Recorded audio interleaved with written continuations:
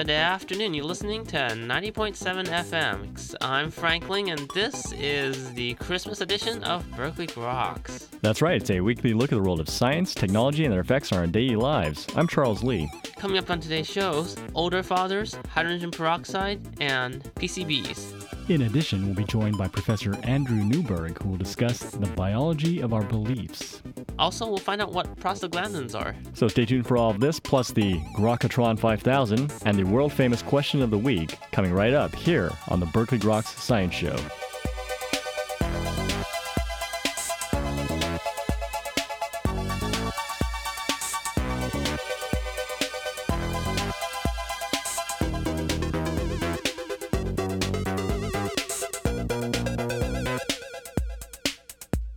Welcome back to Berkeley Groks. I'm Frank Ling. And I guess that makes me Charles Lee, the voice of Santa Claus. The voice of Santa Claus. Wow, where's that ho ho ho? It's ho-ho magic is what it is this holiday season. Can you feel it? I think so. I'm about to hibernate. Buckling down for the winter. Well, speaking of hibernation, here's our animal of the week. It's the animal fact of the week. Oh my god. I was crazy. And hopefully it has something to do with reindeer, maybe? Bears. Okay, close enough. So, Charles, how long can you hold off from peeing? Well, I need to go right now, so as long as the show lasts, I suppose. Oh, you can't do it for like 5 or 6 months? There's a lot of things that I've gone without for 5 or 6 months, but peeing, not one of them. Turns out bears can hold off for 5 or 6 months because they can hibernate all that time. Right. Well, I imagine their metabolism and everything slows down such that they're not producing a lot of waste. Right. Yeah, I've always wondered what happens if you disturb them while they're sleeping. Do they wake up and just start eating you up, or are they still so groggy that you can just take them down? If you've ever woken up an angry bear. Not something you should do, I guess. So, Charles, do you have any Christmas wishes this year? Well, world peace. World peace? For you and for me and the entire human race, right? Right. Yeah, what happened to that guy? I'm not sure. You don't have kids soon? I can barely take care of myself. Or we are still kids, right? So it turns out there's more evidence that men have a biological clock. I thought men could procreate up till death, almost. They can, but the quality seems to go down progressively as you get older. And the latest research shows that men who are 40 and older, when they have kids, they have a significant higher risk of developing autism, about 6 times as much than men who have kids before they're 30. Is this because the production of the sperm is not as efficient and there's DNA damage going on? Probably. I'm sure there's some degradation in our systems as we get older. So this is the latest evidence. Of course, detection and medicine has improved, but I think statistically this shows that there is overall negative effect for us. So have kids when you're, 15? Is that the idea? Well, I mean, isn't that what they used to do back in the days? Yeah, well, I mean, people... And then we died by the time we were 40? Or 30 almost, I think. So we're second life then, huh? Yeah, I guess that's why people don't really know what to do after 30. They should be dead by now. Reminded of this joke by Paula Poundstone where she asks, do you ever wonder why older people ask children what they want to be when they grow up? It's because they're looking for ideas. Right now I'm out of ideas, but this Christmas that's the only thing I'm wishing for. Very good.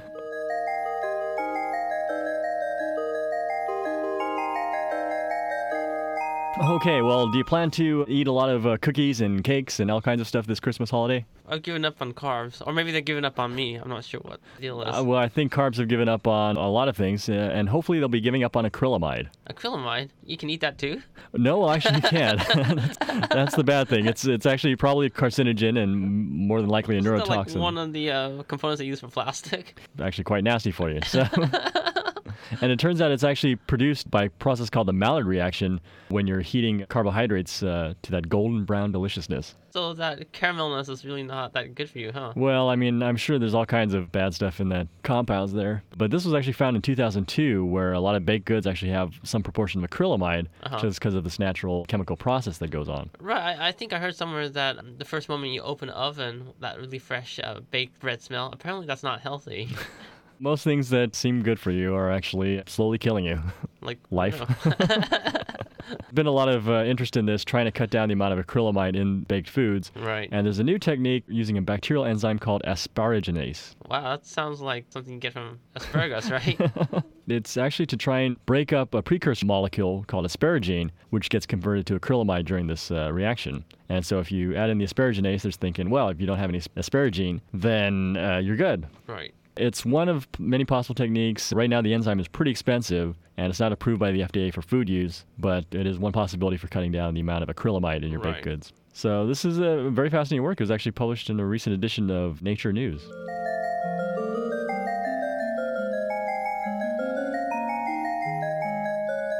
So have you been flying a lot lately, Charles?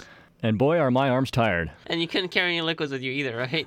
So it turns out on top of the list of possible liquids that terrorists might harbor are peroxides and acetone. Peroxide is certainly very highly reactive. Explosive, I guess.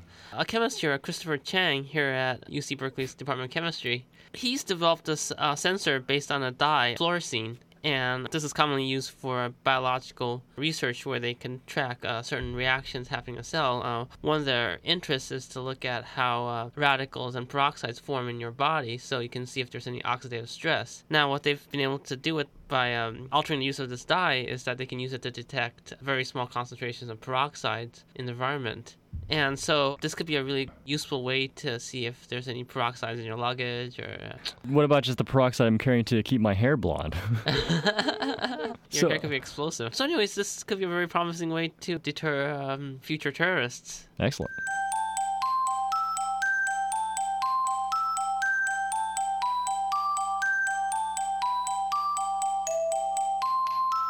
All right, and finally, how effective are your vaccines? I think I've overdosed on the hepatitis stuff. I had like a couple of boosters, and suddenly I'm just having these high counts of the antibody. Antibody. Well, that's good. So you're protected against hepatitis B, and it's good because I have a vial of it right here. But good thing it didn't come with polychlorinated biphenyls. PCBs. PCBs, yes. Yeah, that's carcinogen, right? Yeah, well, it is, and among other things, apparently it reduces the efficacy of vaccines during childhood. Do they spike this in to make it not so strong or something, so that you can come back for seconds? A cagey ploy by the drug companies there, but I don't think it's intentional. So PCBs are used in a lot of manufacturing processes, right? And so they're in the environment. Right. The idea is that just by having them around could reduce any efficacy of vaccines that currently exist. Mm-hmm. So caution needs to be taken to make sure, first of all, that they're not being exposed to PCBs just generally, right? But especially during childhood, where it can affect all kinds of processes. Yeah. So is there any way to sequester or somehow filter out the PCB from the vaccines? Well, it's not really the PCB in the vaccine itself. It's just you're getting a vaccination and then there's being exposed to PCBs. Oh, I see. You just have to get out of that environment if possible. This is very fascinating work. It was published in a recent edition of PLOS Medicine. And that's all for a look at recent developments in the world of science and technology. This is the Berkeley Groks Science Show. Well, coming up next, Professor Andrew Newberg will join us to discuss the biology of our beliefs. So stay tuned.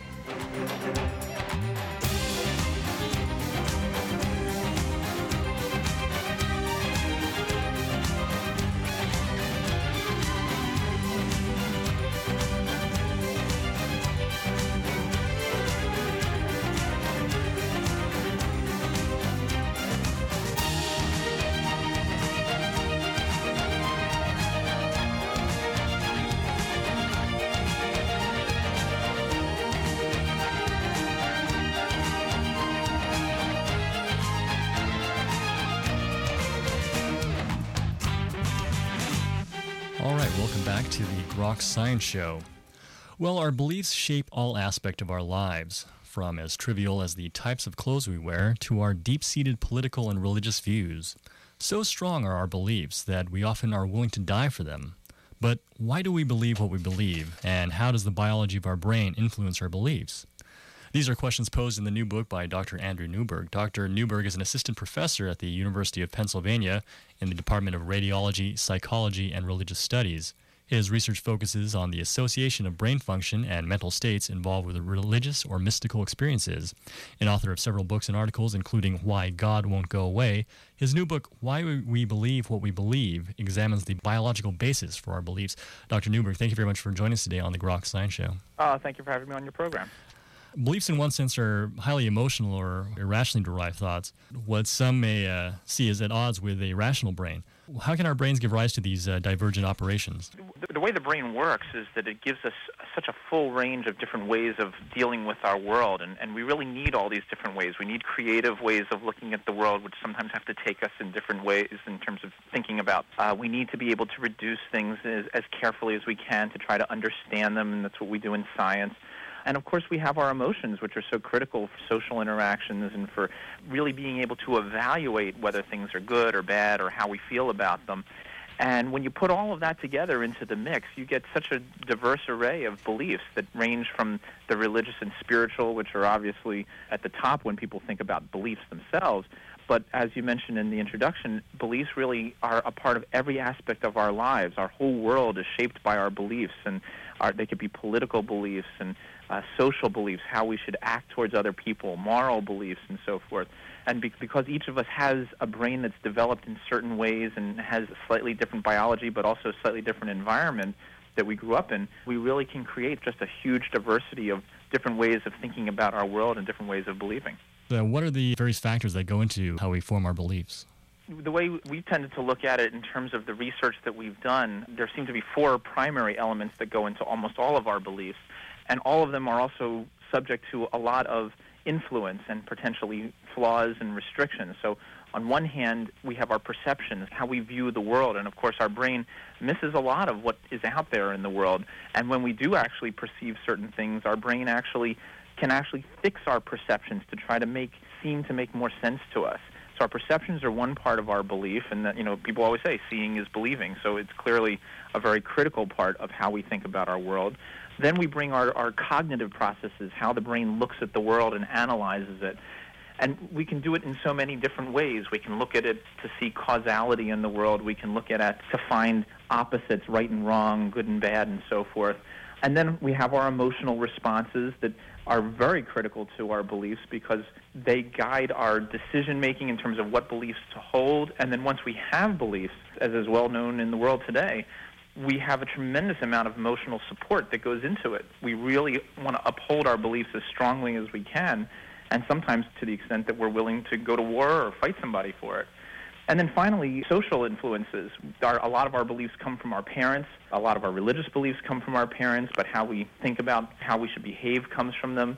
And then, of course, our peers. And as we grow up and live our lives, the people that we interact with often can very heavily sway what we think and how we feel. Even though a lot of us like to think that we're making decisions all by ourselves, the evidence really suggests that our brain is heavily influenced by what other people think, even when we think something to the contrary. All these factors obviously are interacting somehow in the brain. What parts of it do you feel are important?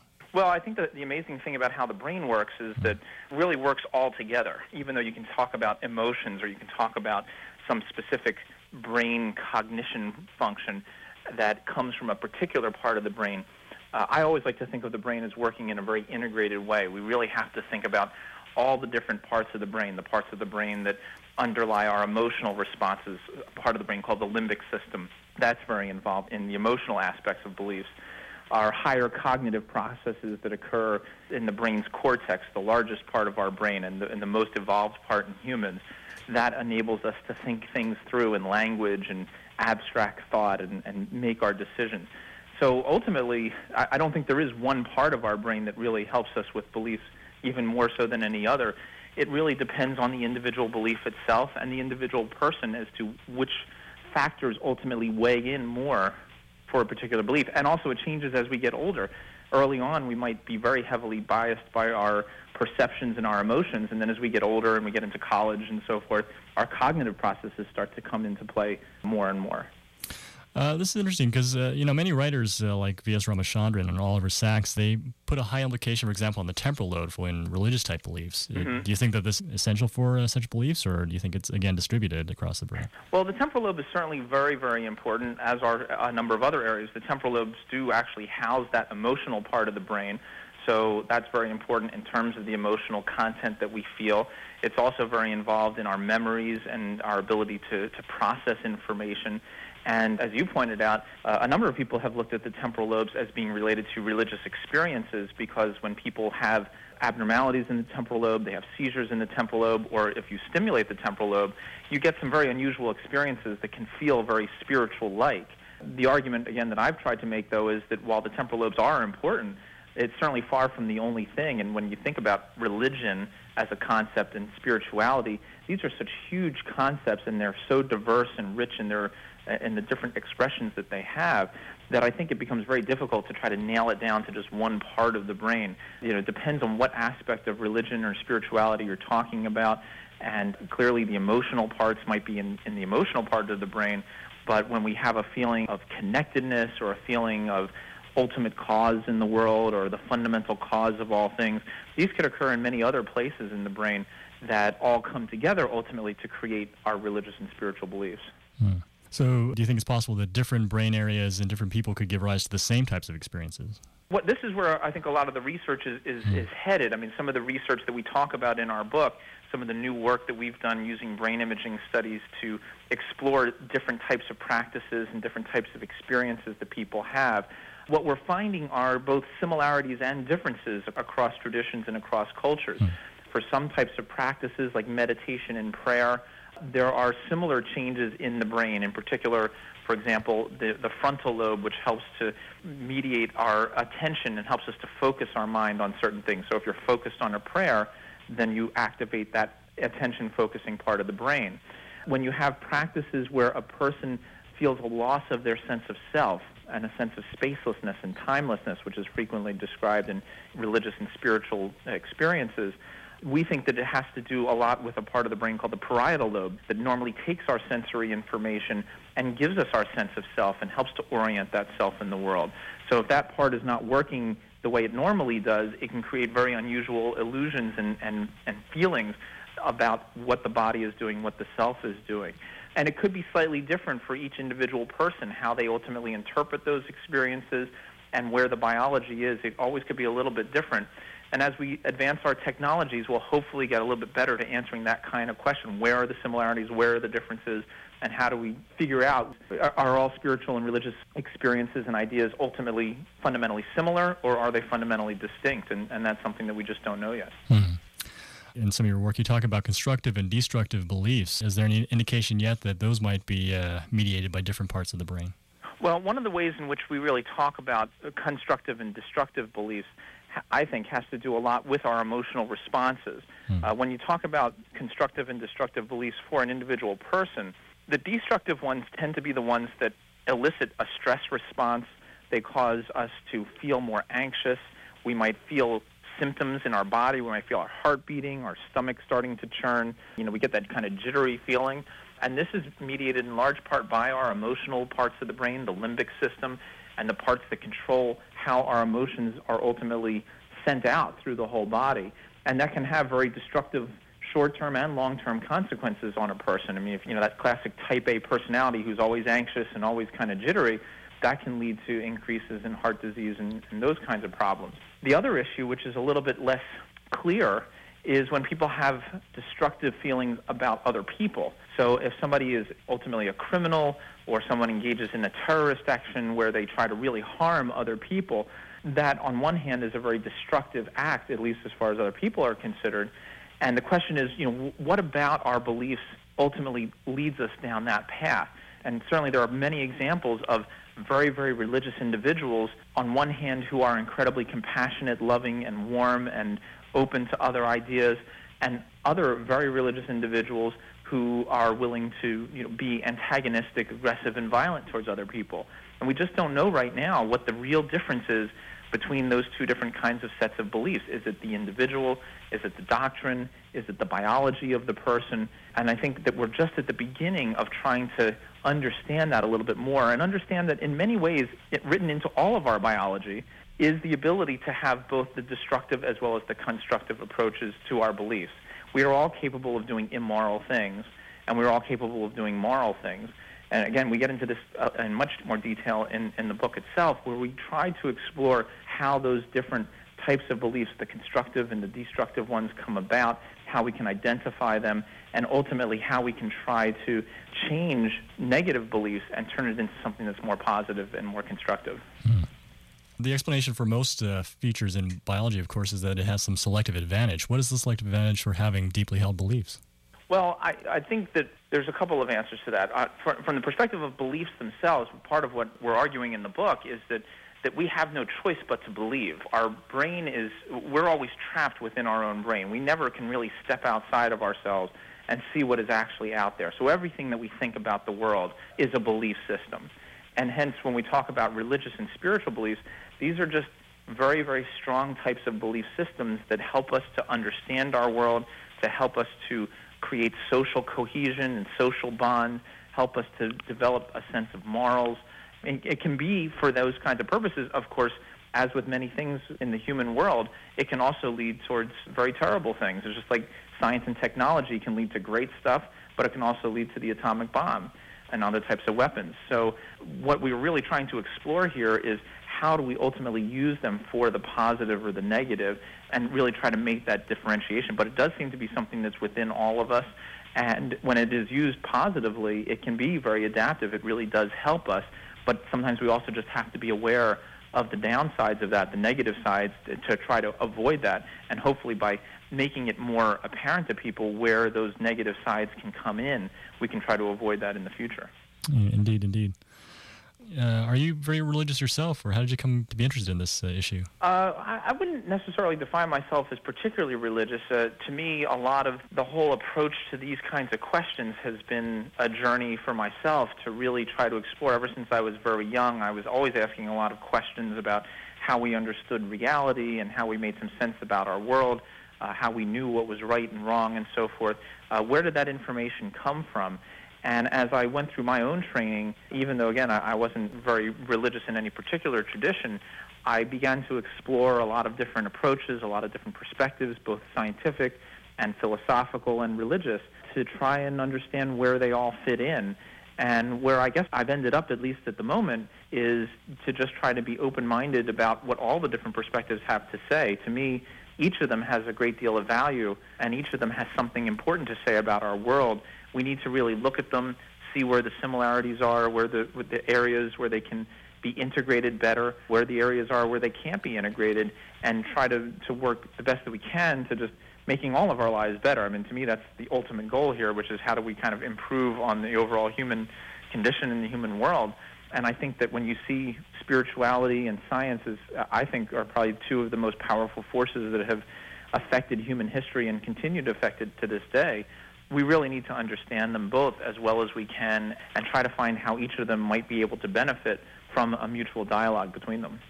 Well, I certainly agree. That's a very laudable goal. And thank you. I think it's so important that we all try to do it the best we can, and I tend to have an idealistic bent in the end, and I certainly hope that it leads to positive things for myself and for everyone else. Well, Dr. Newberg, I do want to thank you very much for joining us today on Berkeley Groks and talking about your book, Why We Believe What We Believe. Well, thank you very much for having me on your program. And you were just listening to Professor Andrew Newberg discussing the biology of our beliefs. This is the Berkeley Groks Science Show. Well, coming up next, it's the Grokatron 5000 and the world-famous question of the week. So stay tuned. Well, I guess it would be nice if I could touch your body. I know not everybody has got a body like you, but I gotta think twice before I give my heart away. And I know all the games you play because I play them too. Oh, but I need some time off from that emotion. Time to pick my heart up off the floor. Oh, when that love comes down with a devotion, well, it takes a strong man, baby, but I'm showing you the door. 'Cause I gotta have faith. I gotta have faith. Because I got to go for faith. I got to have faith. All right, we're back, and we're ready to play our game, the Grokatron 5000. The Grokatron 5000 is, of course, our supercomputer, which was formerly known as Deep Blue. And today, the Grokatron 5000 has chosen the topic, Believe It or Not. So for the following 5 items, the Grokatron 5000 would like to know, if they were to occur, would you believe it or not? Dr. Newberg, are you ready to play our game, the Grokatron 5000? Sure. Okay, here we go. Believe it or not, item number 1, Paris Hilton wins the Dramatic Actress Award from the Academy. Probably would not believe that. I have to give a reason for that. She doesn't quite strike me as the actress type, although, she certainly has been able to do a lot of different things, so I certainly wouldn't put anything past her, but I just don't see the Academy ultimately giving in to the way she sort of runs things in her own life, and I think it's kind of unlikely to see that happen. Okay, number 2, Tiger Woods breaks the all-time major record. I certainly would believe that. Certainly well on his way there already, and the way he plays, it's really phenomenal to watch somebody of that kind of caliber be able to play. So that certainly would not be of any surprise to me. Sigmund Freud's memoirs discovered entitled Cigar is Just a Cigar. I don't know if I would believe that, but certainly it sounds very amusing as as a possibility. Certainly he has had a lot of interest in sexuality and what things meant, but I don't think he would have pushed it quite that far. Okay. Number 4, Bill Gates becomes the first man on Mars.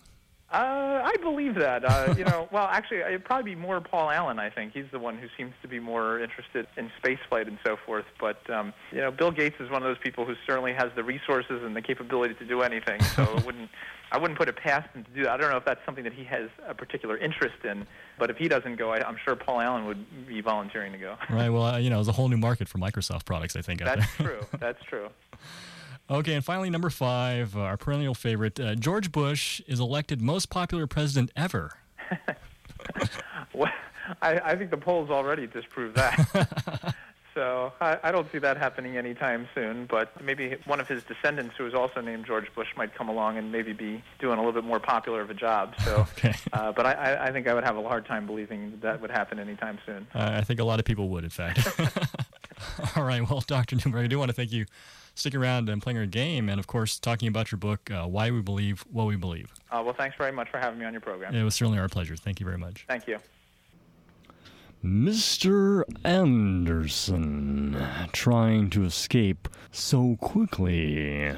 Are those prostaglandins helping? Well, vasodilation is key to the matrix. Okay, now here's the Tokyo Kid with this week's question of the week. What is schistosomiasis? It's a real mouthful for this word, and I have a so hard time to say it, but finally I say it, and now I want to know what it means. So if you know what it means, email us at grox@hotmail.com. Yeah, you won't do anything, but at least you'll be healthy. And that's all for our Christmas edition of Berkeley Groks. Make sure you tune in next week for more from the world of science and technology. If you'd like to contact us here at Berkeley Groks, you can email us at groks@hotmail.com. For Berkeley Groks, I'm Frank Ling. And I'm Charles Lee. Make sure you see us on the web at www.groks.net. Have a very Merry Christmas and stay tuned for more music.